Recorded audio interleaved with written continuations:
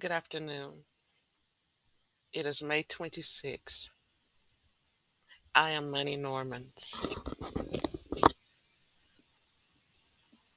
I want to talk to you about a poem and then um, expound on it a little bit, put it into a context, maybe synthesize a little bit with regard to the poem.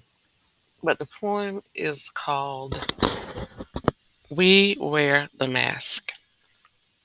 It is a poem written by a Black American poet, writer, short story creator who died at a very young age.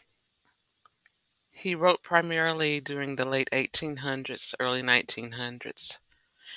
I got that information about him from doing a quick Google search.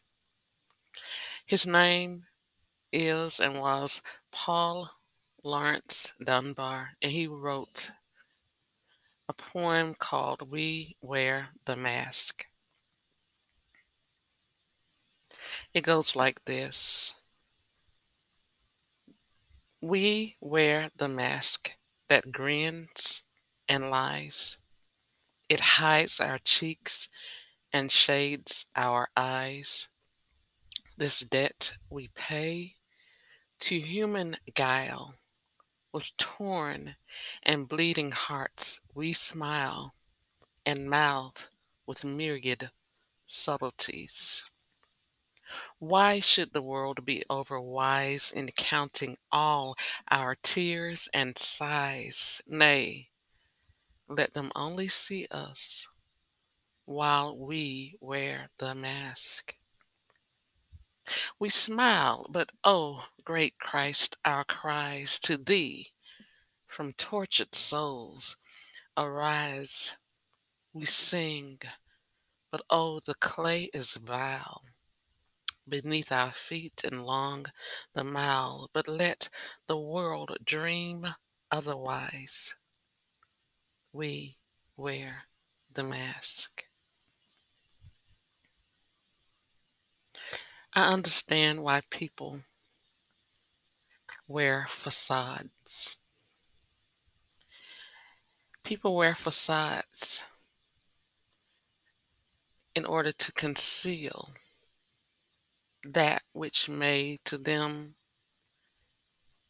not be in their best interest, to show something that might devalue them, something that might cause their lives, even their livelihood, their jobs, their relationships, their safety, whatever it is that they deem important. They wear the facade to keep from being stripped down, made naked in front of a scrutinizing eye. Because when you're placed in front of a scrutinizing eye, an eye that is looking at every component, every dimension, every place on your flesh, when you're being scrutinized, the one that is looking, the scrutinizing one, is feasting their eyes upon your flesh, looking,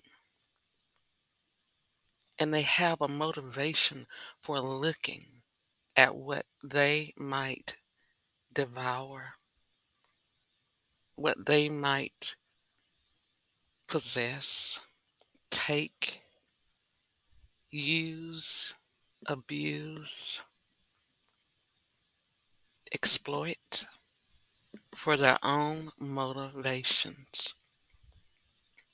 Dunbar wrote about black people during the time that he was writing. I know, or I believe, that his subjects were, the we that he's speaking of were people of his ethnicity. They were people who were oftentimes, even if legally at that time liberated from slavery, not liberated from the aggressions or the microaggressions even that were being leveled at them, not liberated from the scrutinizing eyes, looking for something to criticize, some reason to persecute. And so from this poem, I gather that many people, as a survival mechanism, chose to don mask not physically, but a spiritual veil they wore to conceal the true identity of themselves at times, the true feelings, the true frustrations, and even the fears that they may have had in the presence of those who did not want to see them as liberated and free, who could hardly tolerate the idea that these people who had once come from a genealogy of slaves, from the experience of being captive people, were now free from the plantation. They didn't have to necessarily show a pass so they could move about, seek opportunities, pursue education, live in society, and pursue some degree of happiness, some degree of liberation in a country where they had been held captive. So these people learned in order to survive, they learned to wear, to don spiritual mask. And sometimes the mask created contradictions. Sometimes the people would laugh in order to keep from crying. Sometimes they would laugh until they cried. And that was confusing, I'm sure.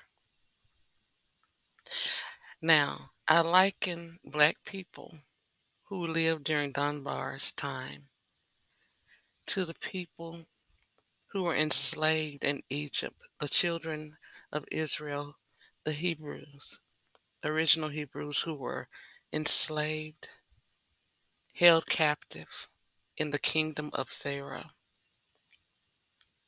I'm sure that when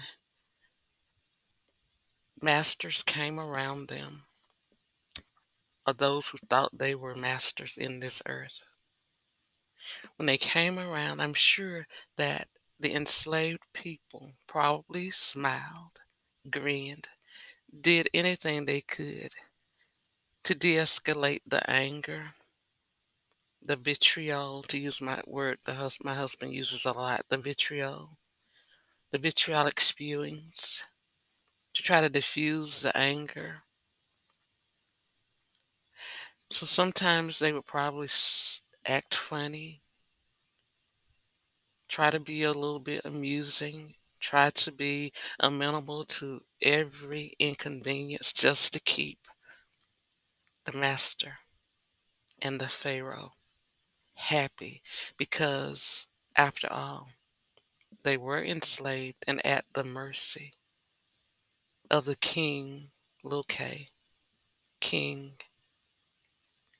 of that particular domain, that little kingdom here in the earth, that little institution with all of its prescribed values, all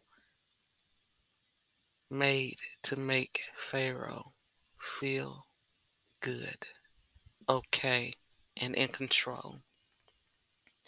But I doubt very much that the enslaved ones found Pharaoh actually funny, found any of Pharaoh's minions funny, found anything funny about being abused.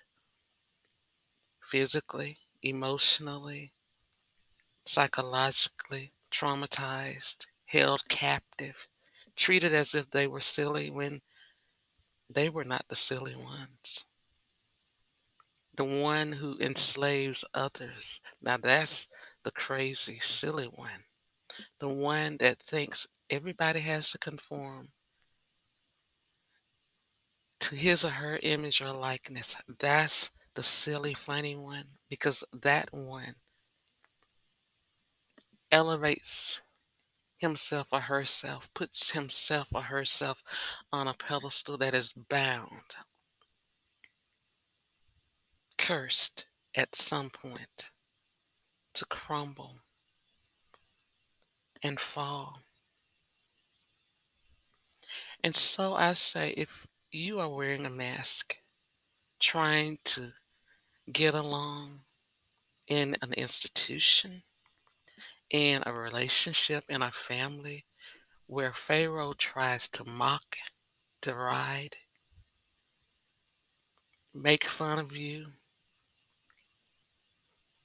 at your expense, just know it's costing that Pharaoh, that Pharaoh like being, is costing them gravely. And if they reap that which is not meant for them,